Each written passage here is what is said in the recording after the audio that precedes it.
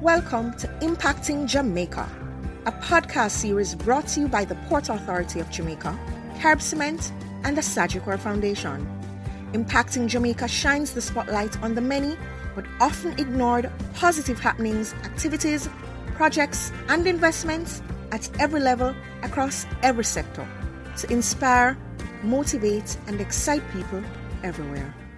I'm here, socially distanced of course, with Miss Leslie Ann Samuel, President of the Union of Jamaican Alumni Associations here in Brooklyn, New York. The Union of Jamaican Alumni Associations is an umbrella organization based in the U.S. comprised of primary, secondary, and tertiary institutions from Jamaica, along with several nonprofits whose focus is education. It was created to unify the activities of all associations dedicated to the improvement of educational opportunities for students in Jamaica and those who have immigrated to the USA. We are so pleased to have the time with Ms. Samuel today to discuss how Jamaican alumni are making a difference, or dare I say, impacting Jamaica. Enjoy. Thank you, of course, for taking the time to speak with me today. It's my pleasure. First things first. I'm sure everyone will be wondering, what school are you hailing from and what compelled you to join UJA? So I attended Immaculate Conception High School in St. Andrew. I am fifth generation to attend that school. And what compelled me, I have always been a part of my alumni association here. I was a part of the DC chapter when I lived in Maryland, and then when I moved back, I of course got involved with the New York chapter, and they were a part of UJA. So I got involved, and here we are. Wow. Okay. So you are a minted UJA member. I think so. I've been a part of it since 2007. Oh, wow. Yeah. Okay. What made you decide to make yourself available to be the president of UJA? That's a really good question. I became the president in April of in September of 2014. Before that, I was the vice president, and before that, I was the corresponding secretary. So, it was a case of getting closer to the organization with increased responsibility, and the timing was right. I was available, and the position, the president before me was term limited. So I had become the vice president, and so I stepped up. It seemed like the right thing to do. I want to tell you this quick story, though. I became the president in, like I said, in September of 2014. And in April of 2015, my full-time job was with a large telecom company. And my boss at the time said to me, Leslie Ann, you go to Jamaica all the time and you're doing all these volunteer things. The next time we have a department meeting, I want you to share what you have been doing. And I have to tell you, Danik, at that session, in putting together that presentation, it gave me an opportunity to reflect. And I came to realize that many of the situations, experiences that I'd had prior to that time were preparing me for that role. It became quite a moment in my life, actually. It was like, oh my goodness, I think I am exactly where I'm supposed to be. So yeah, and I mean, Immaculate Girls are constantly called to leadership, so I can imagine that was a regular for you. That was easy for you, the transition. It was comfortable. I was never afraid. Right. I was never afraid of stepping up. When opportunity presents itself, I have learned to just step up, and learn what you can and do the very best you can, and that's it. So was UJA always meant to be a nonprofit organization? It began as a nonprofit. In September of 1990. Oh, okay. And it actually began because the then Consul General at the time, there were many, many alumni associations in the New York area, as I'm sure you realize. And they were constantly calling on him to support their events, to attend and so forth. And there were always conflicts in the scheduling. And he said, something has to happen here. We need an organization that will coordinate these alumni associations and get them organized. And believe it or not, that was the impetus that started UJA. It was out of necessity, of course. Essentially, yeah. It came from a real need, and has really evolved from there. Well, how were you introduced to UJA? I'll tell you, my sister, Carleen Largy, she's a little bit older than I am, but she has always been involved with the Alumni Association also. And she was actually the president before me. She had gotten involved from Immaculate. She had gotten involved with UJA, had, started to get more involved with UJA over time. And when I came back to the New York area in 2006, she said, Leslie-Ann, come. There's work to be done. Come, join us. And there you go. So that's how I actually got involved. So can you give us an idea of how the union operates? How, for example, do you decide on how an action will be taken in a particular quarter, for example? So let me start by saying organizationally, UJA is run by an 11-member board that is elected by the members of the organization, the members of UJA, and the members are organizations themselves. So all of the members are alumni associations from primary, secondary, and tertiary schools from Jamaica.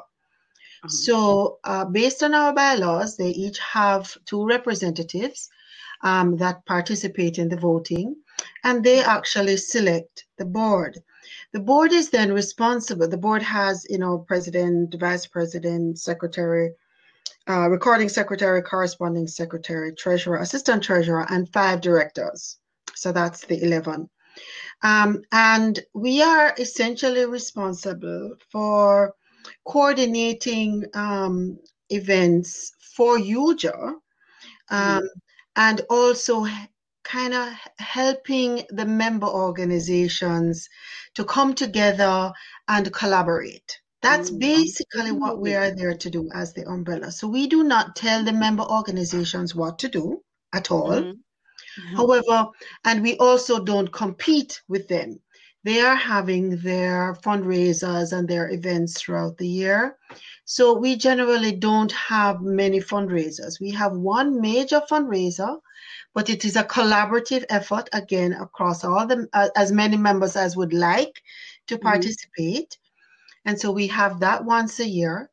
And the only other activities that we do, the objective really is to bring the member organizations, their students, their families, whatever, together to do things. So we put together a calendar every year. So we have a church service, we have our high school graduate awards, we have our mega raffle, and we have a few smaller fundraisers here and there.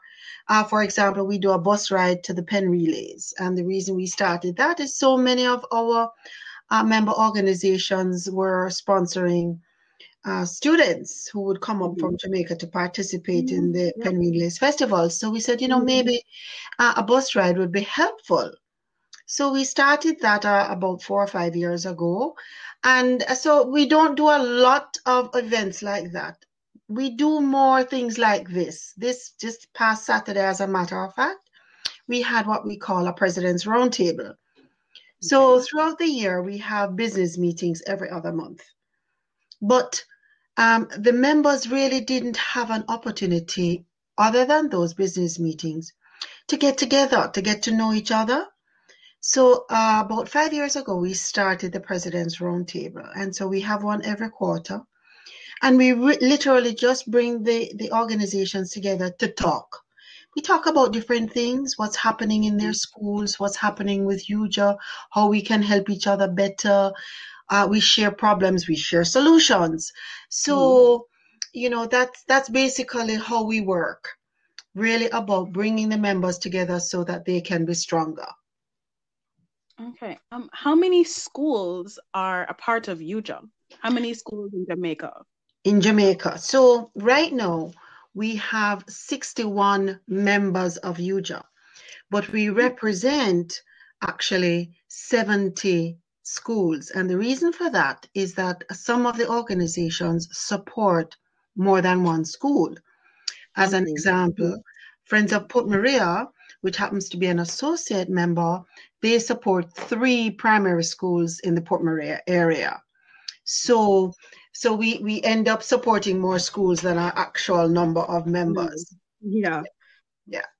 Okay. So, I mean, in gathering and donating 300 tablets and laptops, wow. First of all, congratulations. That was definitely a feat. Thank you.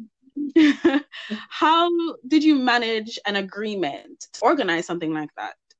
Do you partner, for example, with another diasporic organization? Actually, we did not. How that began was actually our understanding that the Ministry of Education was looking for devices for teachers as well as for students when it became apparent. And I would say this is probably maybe in the August, July, August timeframe when they were looking at what was going to happen in September. And it became apparent that, opening schools was not really going to be feasible and that they really needed to become more proactive in obtaining devices for everyone. We heard that they were looking for devices and they had actually published some requirements. These are the requirements that we have for both tablets as well as laptops. So we took that information and we started asking suppliers, so because of course we had a price point in mind based on again what we had heard the government was looking for. So we started asking various suppliers to tell us, so what can you do? We are looking for devices to ship to Jamaica. These are the requirements, etc. And we finally settled on both Dell as well as Best Buy in terms of their ability to meet our needs and meet our price point. And then when I say this, you have to remember that UJA is not me. UJA is not the board. UJA is 61 member organizations. So we took this information to them and said, okay, so listen, if you are interested, tell us how many you want. We will place an order on behalf of us all, okay? And together, you pay for the devices, we'll pay to get it there.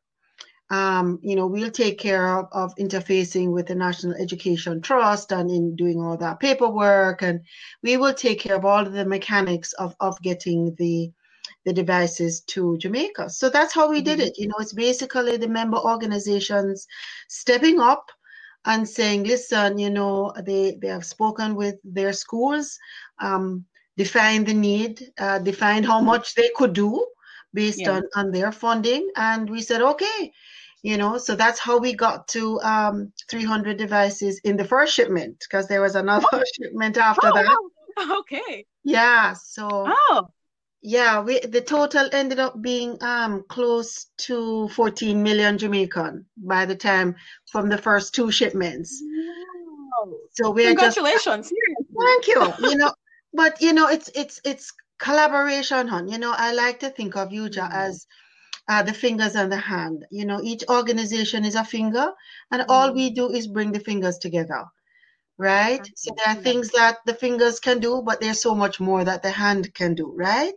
Wow, yes. Yeah, so that's the analogy. So that's all that we're doing. We're just working together to do what we can and sending them off to to our schools. I like to say to my associations, realize that, online learning and this whole effort is with us forever. We will never go back to the traditional classroom setting only Yes. as we have known it, right? So it's really just us working together. And that's just the first two shipments. We're really just waiting for that shipment to arrive and actually get to the schools before we start our next round of buying and shipping. Okay. So, I mean, how involved was the government of Jamaica in something like this? Not at all. Not at all. No, not at all. Well, I would say they are not involved directly, but okay. The arm of the government, if you will, that we work with, as I mentioned, the National Education Trust. So that's a non-profit that actually exists in Jamaica to facilitate organizations like ours that want to help the schools in Jamaica. So what that does is, by working with them and completing their documentation, etc., it allows us to ship to the schools and have some of the fees that you would normally pay when you ship things to Jamaica. Some of that gets waived. Okay. So from that perspective, the government is certainly supporting what we are doing, because we are basically supporting the schools and the students, right? So that's their way of helping us to do that. Well, I know that you also support students or those who have immigrated here to the U.S. How does UJAN, how do the member organizations do something like that? How is it organized in that way? Yeah, so the way that we do that is every year we have a program that we call the High School Graduate Awards Program. And that is for students of Jamaican heritage. So if they have a parent, grandparent who's Jamaican, they can submit their application. It's really not an application. It's really just a biography, if you will, form that we ask them to fill out, right? Because it's not a competition. If they fill it out and give us their SAT scores and tell us where they're going to college, they're going to get something. That's the deal. Oh, that's awesome. That's incredible. Wow. So they get anywhere from $250, kind of for books, up to $1,500, $2,000 towards education. Yes. And that's really all that they have to do. We do also, though, have a competition, an essay competition, that's separate and distinct, that they have to write an essay, and that is graded, and there's a competition, and the first place winner gets a trip to Jamaica. We have a relationship with VMBS, and so they visit and they get a chance to see a little bit of Kingston. It's a short visit, but invariably the family goes and they make it into an extended vacation. But the point is that we offer a kind of a cultural exchange, if you will, we offer them a little bit of a trip as their prize for winning the essay competition. So we encourage our members, their families, their children in their families, children in their churches, co-workers, wherever there are children that are in any way connected to Jamaica. In your opinion, then, it's important for people of the diaspora to maintain a connection to the island? That is never a question. Jamaicans Jamaicans love Jamaica. It's as simple as that, so we don't have to that is never a task, The interesting thing for the alumni is that we think that whole love of school began with what is now Champs. Okay. I don't know if you're aware of what this is, the athletic competition that they have every year. What of course they haven't had now. They didn't have this year because of COVID. But all the schools compete, in running and discus and high jump and all of the field events, and so from that time, there is that love, and support that we have for our schools. Mm-hmm. And then, of course, once you leave, you come to appreciate the education and the educational standard that Jamaica really strives for. You cannot ever meet a Jamaican who is not committed to education. Yeah, and so, from that, it is just, folks like myself who, we have that love, we have that connection, and always just want to find a way to give back. Mm-hmm. Or Mm-hmm. I like to say give forward, because we're not going backwards, we're going forward. Okay, so how does UJA encourage the maintenance of the ex-members' cultural and emotional ties to the island? I know you guys have done the bus, but do you have events during the year? We only have a few events. How we really do that, to be very honest. We do that a couple of ways. You're going to laugh when I tell you about this. But when we used to have our face-to-face meetings, we would always serve Jamaican food. Okay. So it would be the curry chicken, and when we had breakfast, it would be ackee and saltfish and dumpling and green banana and those kinds of things, So folks would come and enjoy a real Jamaican meal, right? So, and we have always found that if we feed our members first, we have a much better meeting. So, but how we actually, we are very much supporters of other organizations that promote culture. So, for example, let me give you a really good one. There's an organization called Brata Productions. And they provide plays. They are singers. They do all kinds of events throughout the year. So we support them and offer discounted tickets to our members so that they can not only attend themselves but also take their children, right? Because the whole deal here is to pass on the culture, to pass on the information, to pass on the love. So we do that by partnering. We don't have those skills ourselves, although I have to tell you, one of our members wrote a book the other day and converted it, extended it to a play. And several of us did a reading of that play, and it was called Revenge of the Yellow Yam. So you can find it on YouTube. Yeah, so, very much the UJA family collaborating to do something very Jamaican. So we just seize those opportunities when they come to keep us all connected in however we can with all that we love. So I have a quote from you here. The lessons learned during 2020 have changed our lives as we pivot and adapt. What lessons from 2020 have you taken that will now inform yourself and your organization for 2021, how you operate in 2021? I think one of the big surprises of all that happened in 2020 was one, you have to realize that life is fragile, right? And so we must take heed for every day, every moment that we have.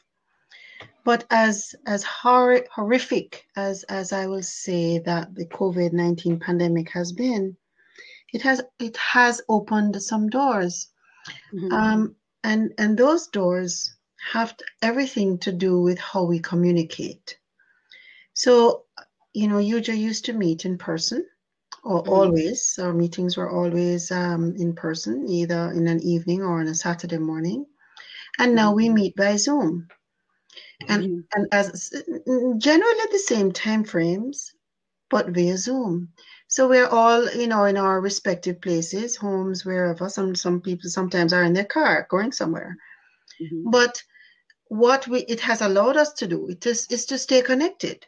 And so we stay connected not only for meetings, but literally just to check in. Every so often we'll do a check-in. Literally just open up Zoom, whoever wants to stop in and say how do you do, check in how you doing, say hi to folks that they haven't seen in a while. And so the point there is that, communication is necessary. It helps to keep us alive. But here we have learned how to use a whole other tool that had COVID not happened. I mean, Zoom existed, but who knew? Who knew? I mean, right? And so, but we are all pretty much experts now and look forward to those sessions. And as a matter of fact, on Saturday we were saying, wow, will we ever go back to face? And I don't know. So the point is that, when, good Lord says, when one door shuts, a window opens. So, you just never know what you can learn from a situation. And so that's the pivoting and the adapting. That's precisely what we've had to do. And the same thing is happening for our associations themselves in terms of how they fundraise. They now have to look at social media. They now have to look at having virtual events and realizing that there are other ways that they can raise funds that are perhaps not so expensive.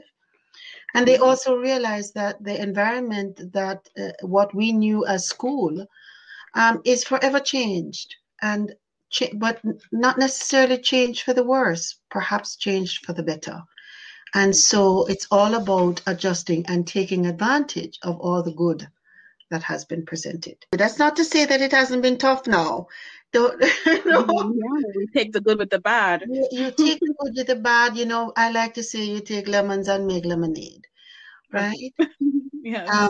Because that's really what you have to do, because there is always something good that you can take away from every situation if only you try. So for those who are uncertain about whether or not they should join an organization, maybe try to support UJA, what would you say to them? How would you encourage Jamaicans overseas to join an alumni association such as yourself? So my words to them are this: if you have some extra time and you have some extra money, and you don't need both. You only need either one or both is fine. But remember that that small island where we were all born needs your help. Okay, can always use your help. And so it's also a really great way to connect with friends that you went to school with and literally, remember those good times. I mean, if you really think about it, Danik, the good times we all had in high school. I mean, it was big fun, right? So fun. I miss it. Yeah, and so it's a wonderful opportunity to reconnect, with those feelings and those times. And also, by refreshing them in your own mind, you are able to pass them on. And that is one of the things that I worry about, I have to tell you, that the next generation of Jamaicans that are here, Jamaicans, you might say, that they don't necessarily have that. And so, when my son was growing up, I took him to Jamaica every summer. So that he would understand and appreciate what that was. Okay, so he didn't live there. But he's actually looking about, becoming a citizen and getting his passport. He's connected enough that it's now important. And that's what we want for folks to keep it going. Jamaica is going to be there. So just because we are not there doesn't mean that they don't need our help.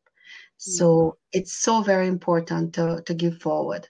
So in any way that you can, alumni association or something else, whatever works. Thank you so much, Ms. Samuel. Thank you so much for taking the time to speak with us today. This was good fun.